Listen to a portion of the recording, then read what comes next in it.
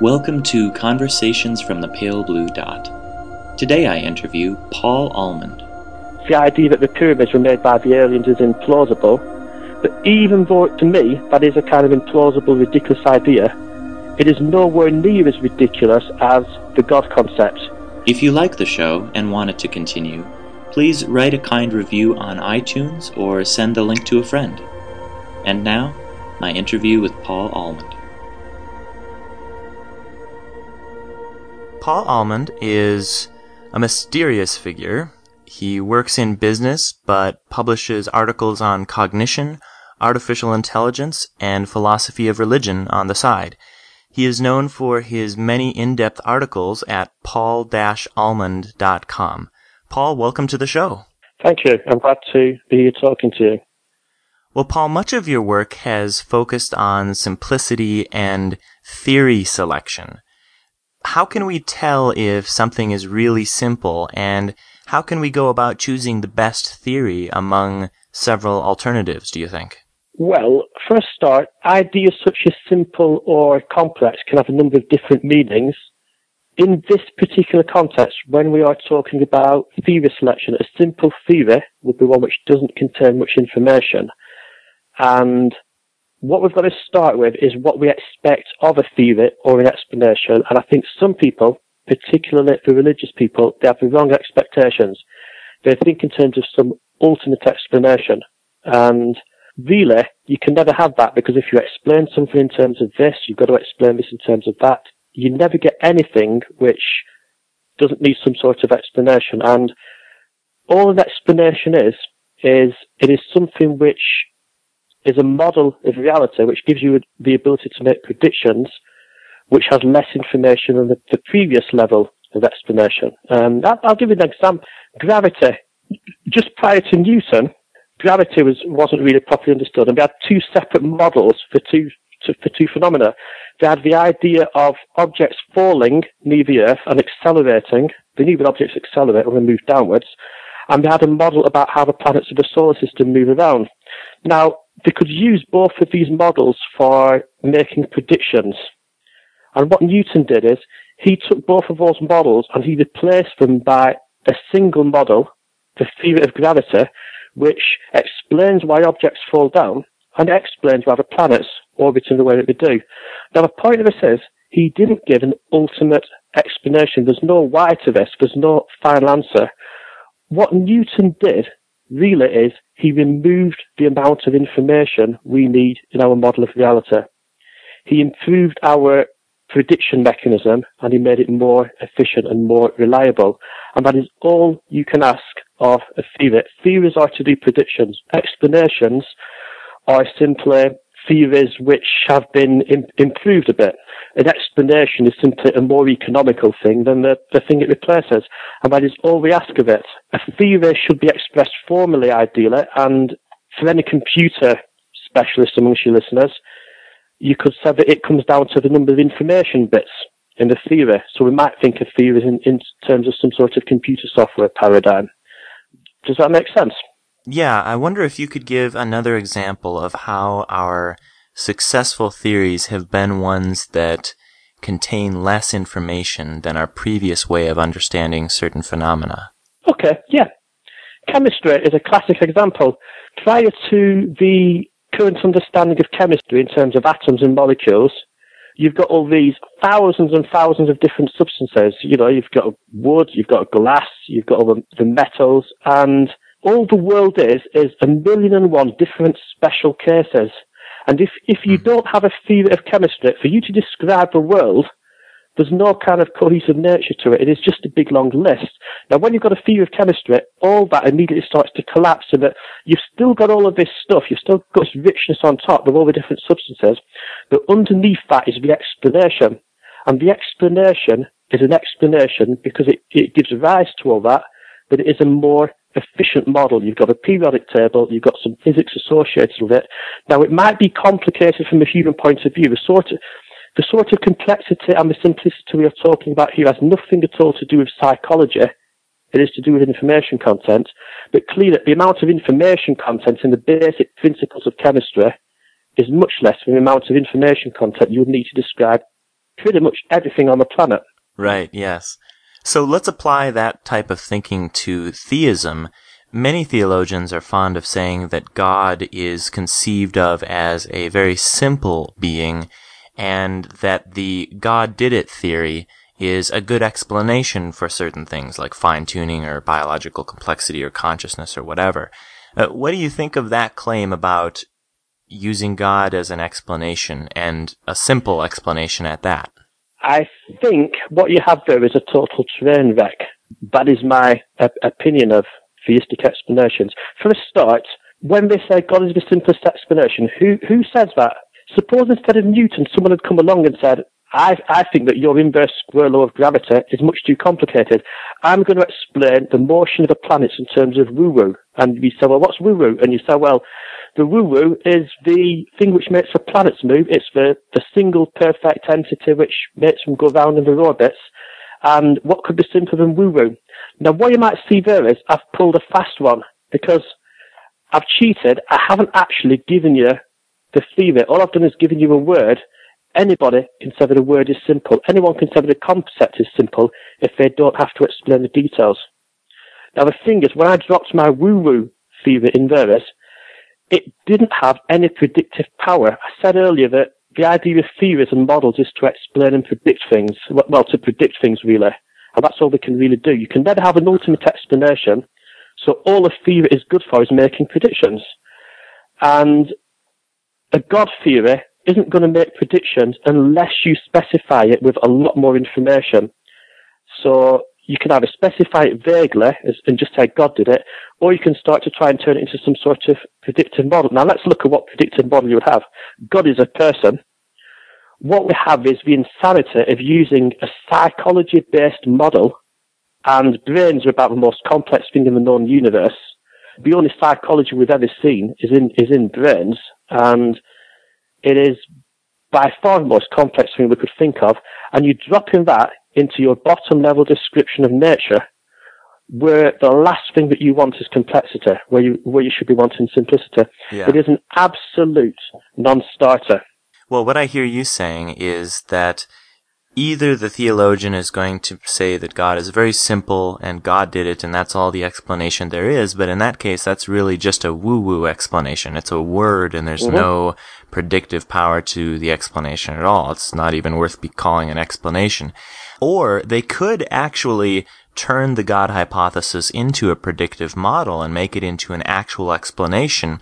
But the only conceivable way they would do that, because God is thought of as a person and not a mechanical force, is to talk about like God's beliefs and desires and so on. And so this happens because God desired it and he willed to do it and that kind of thing.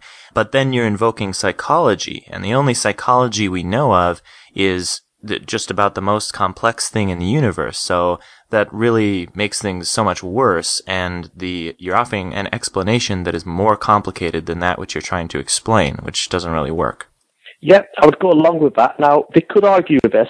I mean, they could say that I'm trying to impose some kind of computational paradigm on God. That I'm trying to say, I mean, an obvious thing is to say, aren't you trying to think of God as some sort of computer program running on a substrate which needs a lot of information to write? That's an obvious thing they're going to say. Mm-hmm. And the point here is, I'm not saying that at all. Here, I'm not criticizing God. God can do what he wants in the unlikely event that he exists. I'm criticizing the explanation. And the explanation is a psychological one. The explanation would require an enormous amount of information as a predictive model. And I'm not assuming that God has to work like a computer program, but what I'm saying is the explanation has to be formally expressed to be any good. And a formally expressed God explanation is, the way you described it was very well, it's going to just be a complete monster of inefficiency. A monster of inefficiency. Let's look at how monstrous it would be. Suppose you had a computer and you said to your computer, act like a person, and you had to describe to your computer how a person works. That is going to be one big description. Yeah, that's going to be a computer program with trillions of lines of code. Mm-hmm. Yeah, so your problem here really isn't that you're saying necessarily that God himself must be complex in some way, but the God explanation that you offer, if you put it formally, then it just becomes hugely complex, and that's where the real problem with offering God as an explanation comes from? Exactly. And the theist could counter that by saying, well, God is beyond formal explanation. Now, if they want to do that, fine, but they are then in the position of someone who's brought a pair of skis to a football match. They wanted to play this game. They wanted to play the theory selection game and try to win it with their theory. And if they want to win it with their theory should be able to survive sort of formal theory selection processes. And if you want to bring along a theory and then say you don't want to play and it can't be tested like a theory, that it can't be expressed like a theory, you are then doing something quite ridiculous. One point I would make as well on this, I'm not saying that any explanation involving psychology and intelligence is wrong. Right now, you're talking to me on the phone and you are explaining the sounds you hear in terms of psychology. You think there's a person you're talking to. You happen to be right. The difference here is that isn't intrinsic information. You know that I can be accounted for by physics, by the theory of evolution. Mm-hmm. The sort of assumptions you have to make to believe that I'm in the world or other people are in the world is not the same. The problem with God is all of that is assumed at the bottom level of reality. It's the idea that you've got all of this psychology, all of this complexity, with no hope of anything underpinning it which is simpler. It's this whole non-contingency, fundamental, basic nature. All of the things theists claim of God, that is not based on anything, that is got nothing underpinning him, they are all what fatally kills him off, because it is only something simple underpinning him that would give you any chance at all of saying that there could be some simplicity behind this, which might give it merit.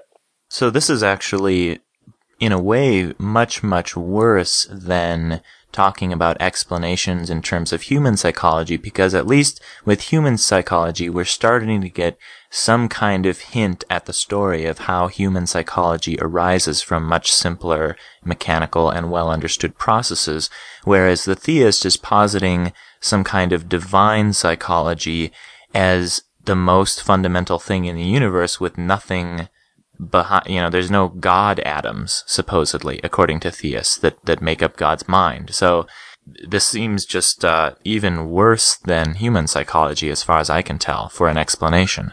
Exactly. In fact, if you think about it, it's worse than anything you could possibly imagine, really. It's worse than... I mean, let's throw some of the things in. Aliens. Theists often get upset that a lot of atheists think aliens might exist. Alien psychology could be accounted for by the theory of evolution, which is a very, very efficient way of explaining things. And in fact, one of the ingenious things of a theory of evolution is, and I think the most important thing, is the theory of evolution allows us to accept the presence of other minds, other psychology, other intentionality in the universe, without having to have this enormous baggage of intrinsic information that you have to assume. Which means it only leaves you with God as an issue. It deals with everyone else's mind. There's no way around it. It really does make everything these people say a non-starter.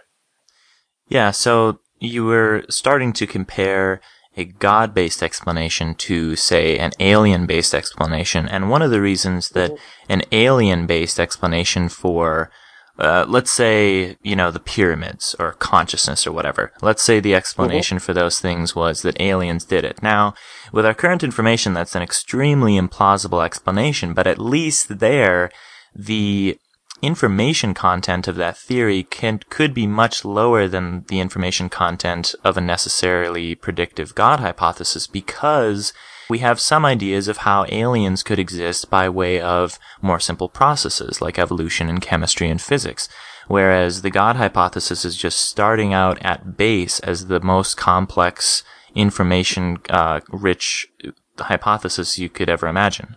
That is exactly correct. I couldn't have put it better. And I agree with you. And so no listeners misunderstand on this.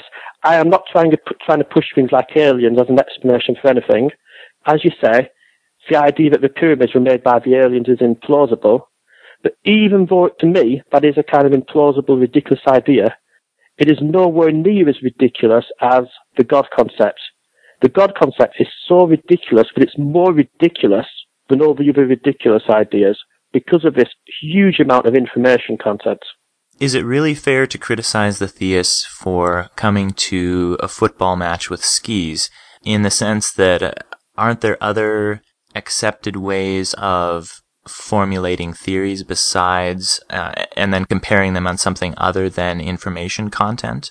I mean, aren't there other systems of evaluating theories that are used by scientists or philosophers of scientists that the theists could appeal to?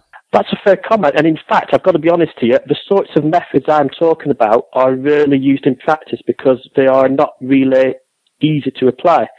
Most of the time, theory selection is done by an intuitive process. When Einstein came up with general relativity, he didn't go home, write the theory down, turn it into bits of computer code, count them, and see how many there were. He knew he was right. It was an intuitive process. Now, what I'm saying is, when Einstein did that, he would have had some intuitive grasp that he had somehow reduced the information content of science. I'm not saying he knew that specifically. I'm not saying he consciously knew that. But part of the way the human brain works when it goes for patterns, we actually do this in daily life. We try to reduce the information content we need to explain things.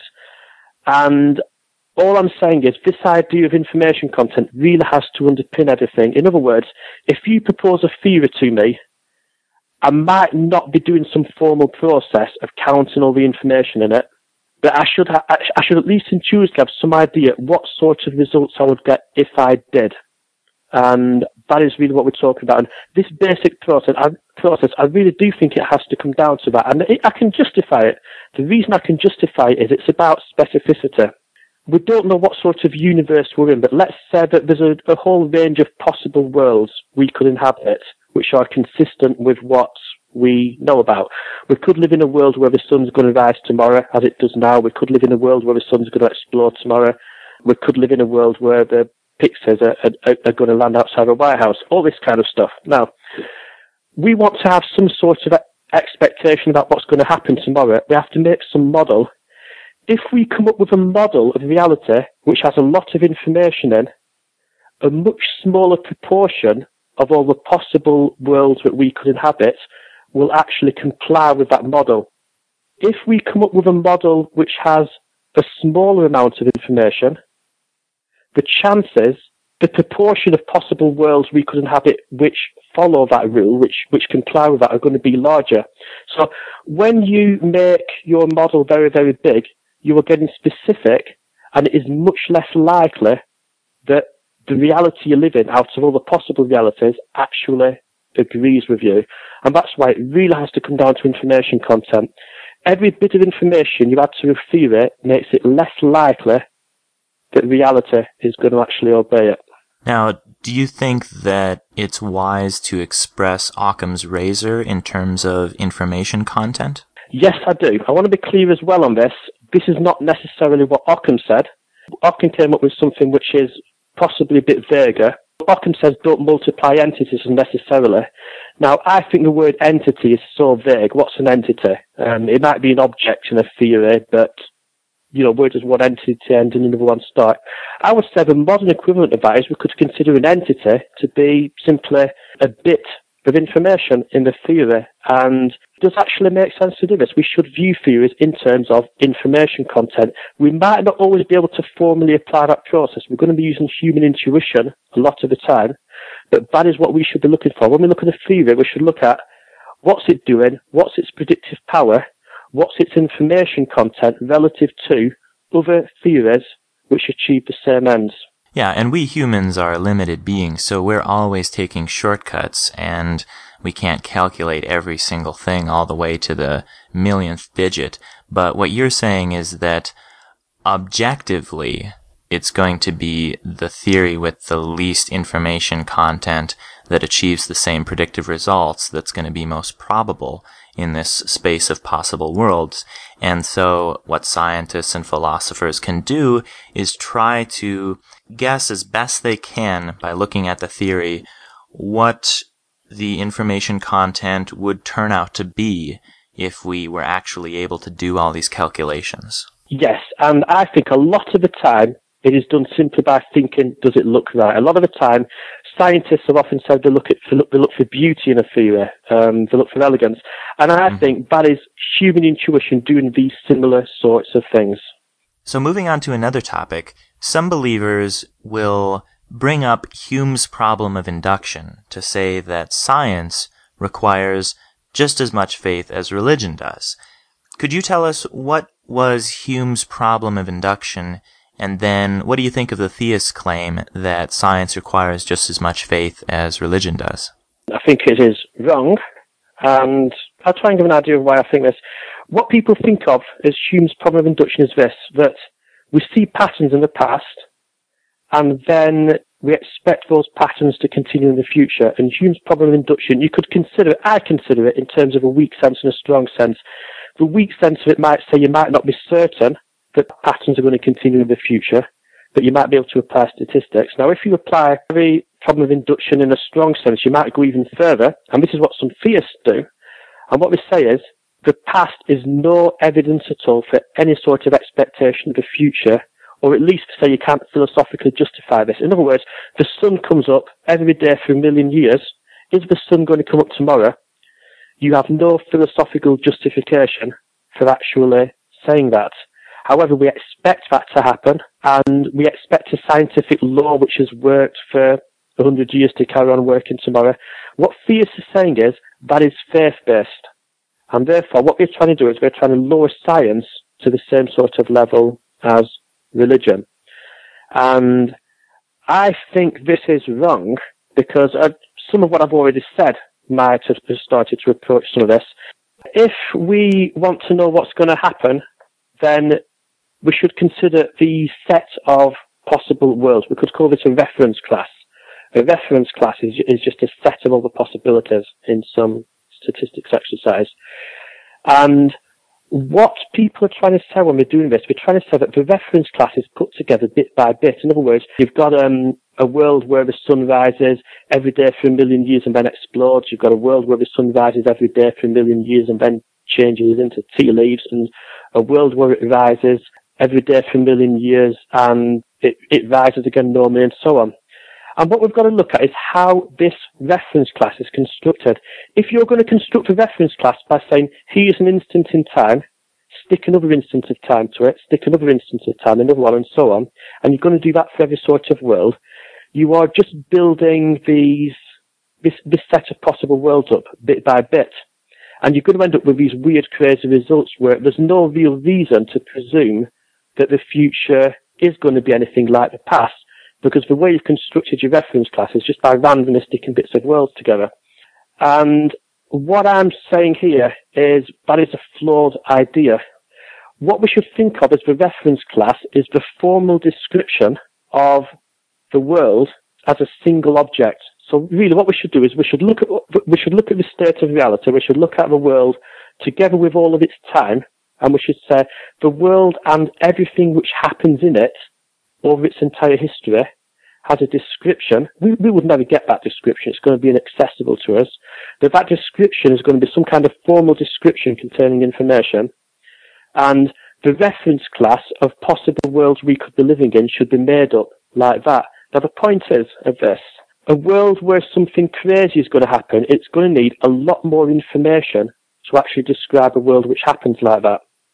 In other words, if you want to write a description of a world down where the sun rises every day for 1 million years and it then rises again, that isn't too bad. If you want a world where the sun rises every day for 1 million years and then changes into a tree, if you want that sort of world, it is going to take a lot more information, because to make the crazy things happen, you're going to have to start putting in lots of information to describe the crazy things. Right. To have something sensible happening over a period of time, it's going to be very, very efficient in terms of information. And what I'm saying is, when you consider every possible world we could be living in, the ones which behave reasonably sensibly, the ones where the future is very similar to the past, the ones where the future is a sensible continuation of the past, those are the ones which are going to represent a much bigger set of that sort of world, because there's a much smaller amount of information needed to actually do that. So they are going to be a much larger set of the possibilities. So in that sense, there's no reason to take this problem of induction seriously at all. Simple statistical common sense would require us to just expect the future to be like this. Now, the one thing the theists could criticise me on here is one decision I've made. The theists seem to be saying they aren't saying this explicitly, but they're implying it when they come out of this nonsense, that the reference class is simply the history of every possible world written down. I'm saying the reference class is the formal description of everything that happens over time in every possible world. And they could say I'm wrong to do that. They could say, for example, how do you know that worlds have to follow these formal descriptions? How do you know it has to go along like that? I'm not making any assumption at all. All I'm saying is that a formal description of reality is about the most basic thing you could have. You aren't even assuming that reality is going to be sensible. You could have a formal description of a reality which acts crazy. You could have a formal description of a reality which acts completely randomly. The formal description would just be, do this crazy thing, do this crazy thing, do this crazy thing, and so on. Yeah, you can write a formal description of a world in which the sun suddenly turns into a tree. You can do that. Yeah, and you can do that, and if you keep going, you're going to have a very, very long description of that reality. And it is very, very unlikely you live in such a reality. It is much more likely that the sun is going to rise tomorrow because less information is needed to make it do that, and therefore it is more likely that a bigger proportion of possible realities will have that, and it's more likely that one of those happens to be the real one. Right, so if we're looking at the total space of all the ways that the universe could be, all the possible worlds that are out there, then the ones that have less information content are going to be a lot more probable. They're going to take up a much larger space of the probability space of possible worlds. And so it's far more likely that we're in one of those worlds rather than in one of these really, really complex worlds where there's just a million lines of code, shall we say, that say, okay, do this crazy thing and then do that crazy thing next and then do that crazy thing next. So when we're looking at the space of possible worlds, it's much more likely that we're in a world that makes use of all these regularities that would make us predict that the future will be pretty much like the past. Yes, with one qualification. I'm not necessarily saying that the world has to be simple. I'm not saying that simple worlds are going to be more common than complex worlds. And it's our explanation of a world, our description, and that is different to the actual world. We might have a complex description of a world, and then that would mean that very few of the possible worlds would actually conform with that description. Now, we might have a simple description of a world, and that would mean that many more possible worlds conform with that description. Each of those worlds might be simple or complex.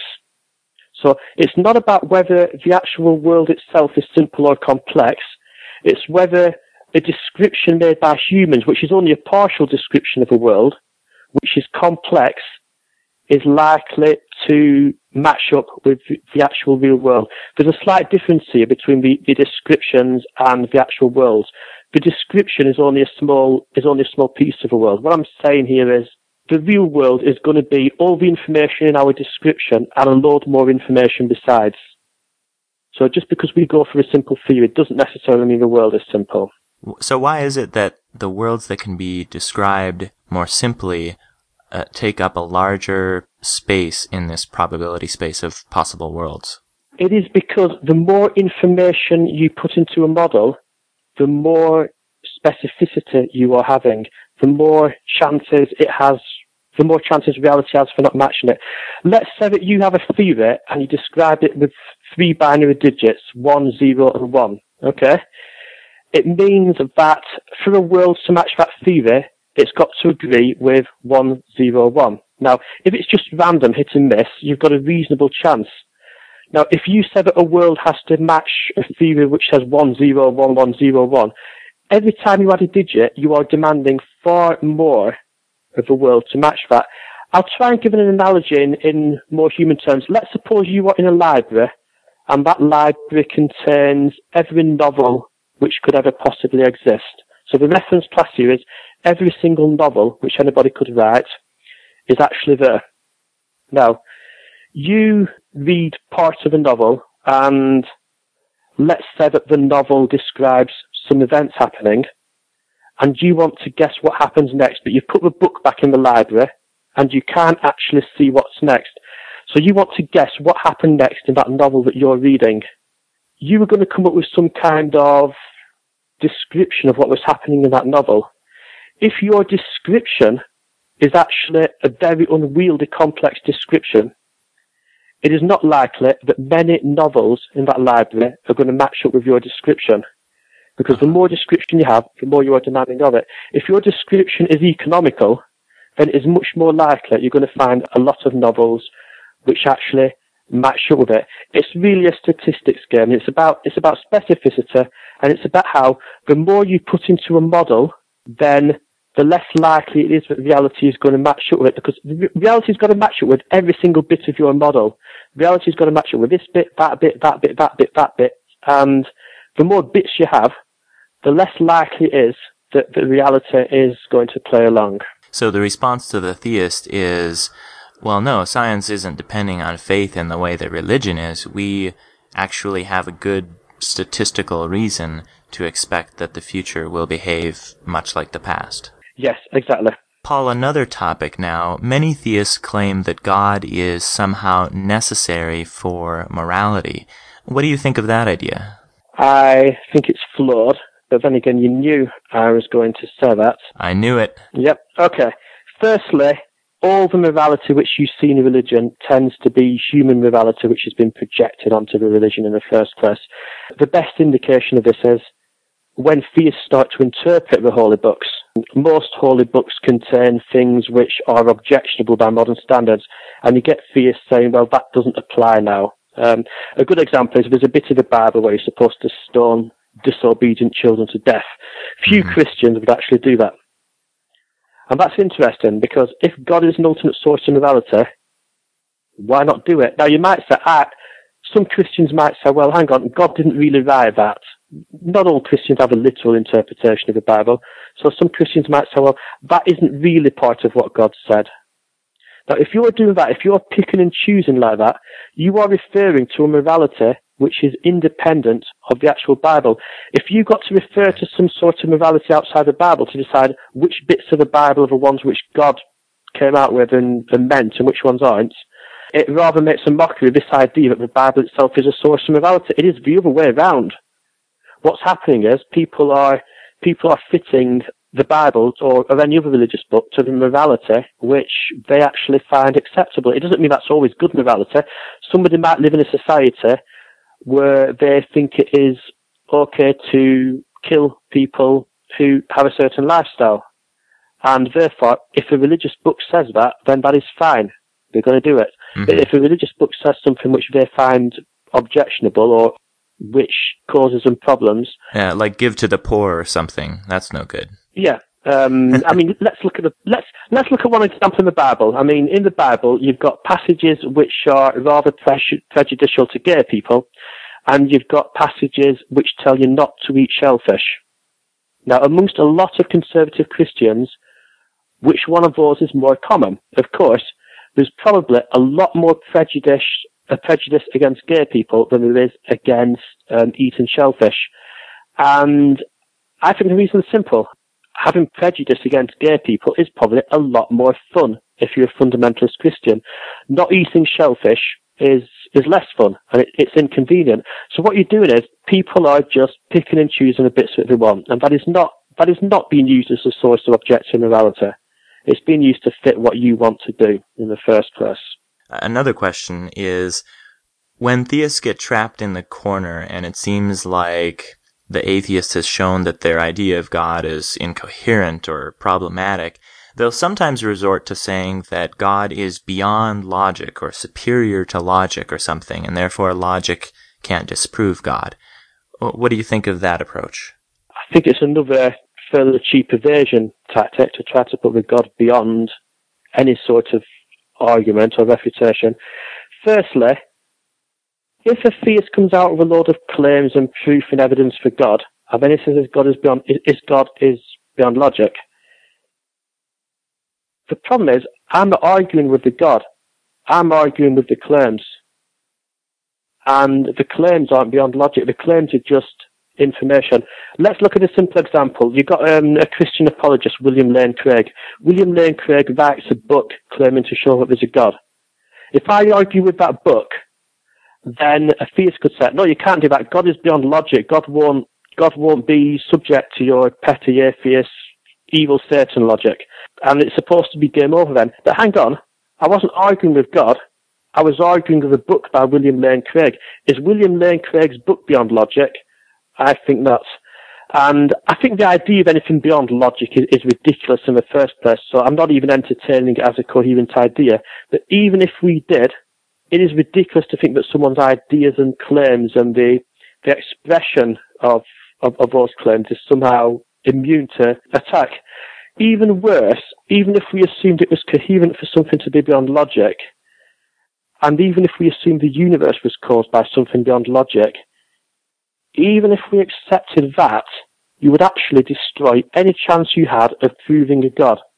Because if you've got something beyond logic, you're implying there's some area of philosophy, or there is some sort of domain which is beyond logic, which logic can't enter. I suppose it's like a philosophical twilight zone. You're saying there's a twilight zone in philosophy where logic doesn't work. And, the universe was made, the universe came out of this twilight zone where logic doesn't work, and that's it. But then what do? They try to tell us the cause of the universe must be intelligent, the cause of the universe must be personal, the cause of the universe must want us not to work on certain days of the year, the cause of the universe must have a mind, it must be a person, it must have consciousness and intentionality. What they are doing is, they are telling us that there is a logic-free twilight zone in philosophy, and then they are telling us what is going on inside it. How do they justify this? If a theist says that the cause of the universe must be intelligent, why? If the cause of the universe is beyond logic, then surely the cause of the universe could be a pile of carrots. And if you're going to say, well, how could a pile of carrots cause the universe? I don't know. It's beyond logic. It's not really something we should have to consider, is it? Once you've accepted something beyond logic, you've thrown away any chance you have of making any argument about what that sort of thing is, or what it's doing, or what its properties are. And the fact that theists consistently claim that God is beyond logic, and consistently tell us what the properties of God are, using various logical arguments, implies that this is purely just a self-serving argument. They're trying to have it both ways. They are trying to tell us about a logic-free domain, and then they're trying to use logic in that domain to tell us what it's like in there. Now, Paul, you've leveled a lot of criticisms at theism, and I've been helping you along, but do you think that atheism can be positively justified? Do you think we can say that we know there is no God? Or is your atheism more of a negative position, like, well, we can't really know, but so far we don't have any good reasons to think that God does exist? Which way would you express it? Okay, well, even to have this discussion, we've got to assume someone's got a coherent description of God, and with a lot of the theists I've spoken to, that's a bit of a reach.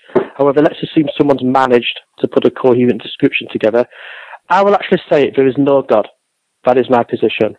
I don't sort of go along saying, well, I don't believe in a God. I have no reason to think that a God exists. I actually just say there is no God, and I can justify that position, and this is how I would justify it.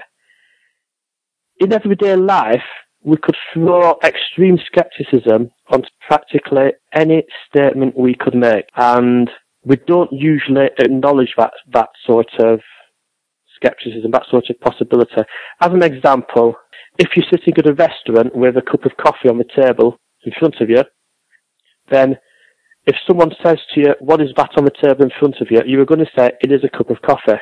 Now, when you say that, have you proven with 100% confidence that that cup of coffee isn't a hallucination, that it isn't a miniature alien battleship from a planet Zog in stealth disguise mode, that it isn't somehow an emissary from the Pixie Empire in disguise mode sent to spy on humans? Now, the point is, what I've just said sounds stupid.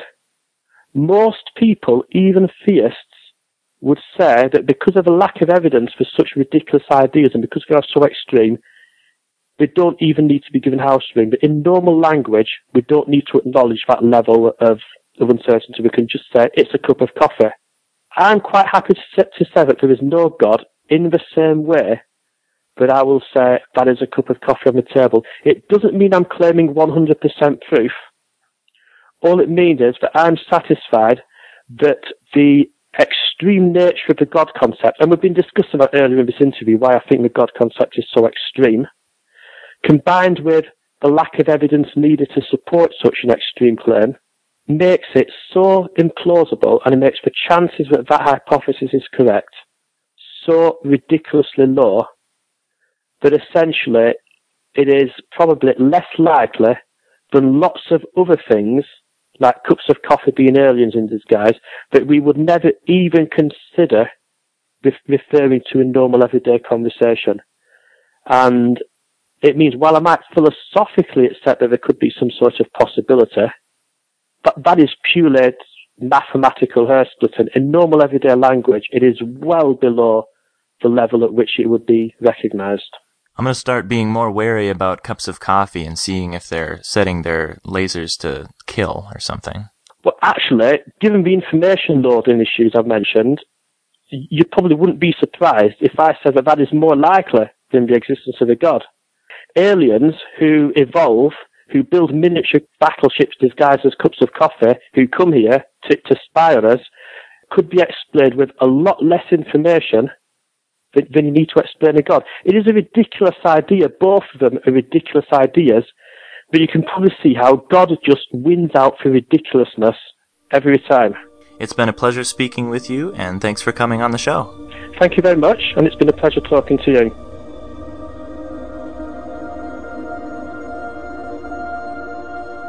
In the next interview, I'll be interviewing Eric Steinhardt about Richard Dawkins' case for atheism. So stay tuned for more Conversations from the Pale Blue Dot.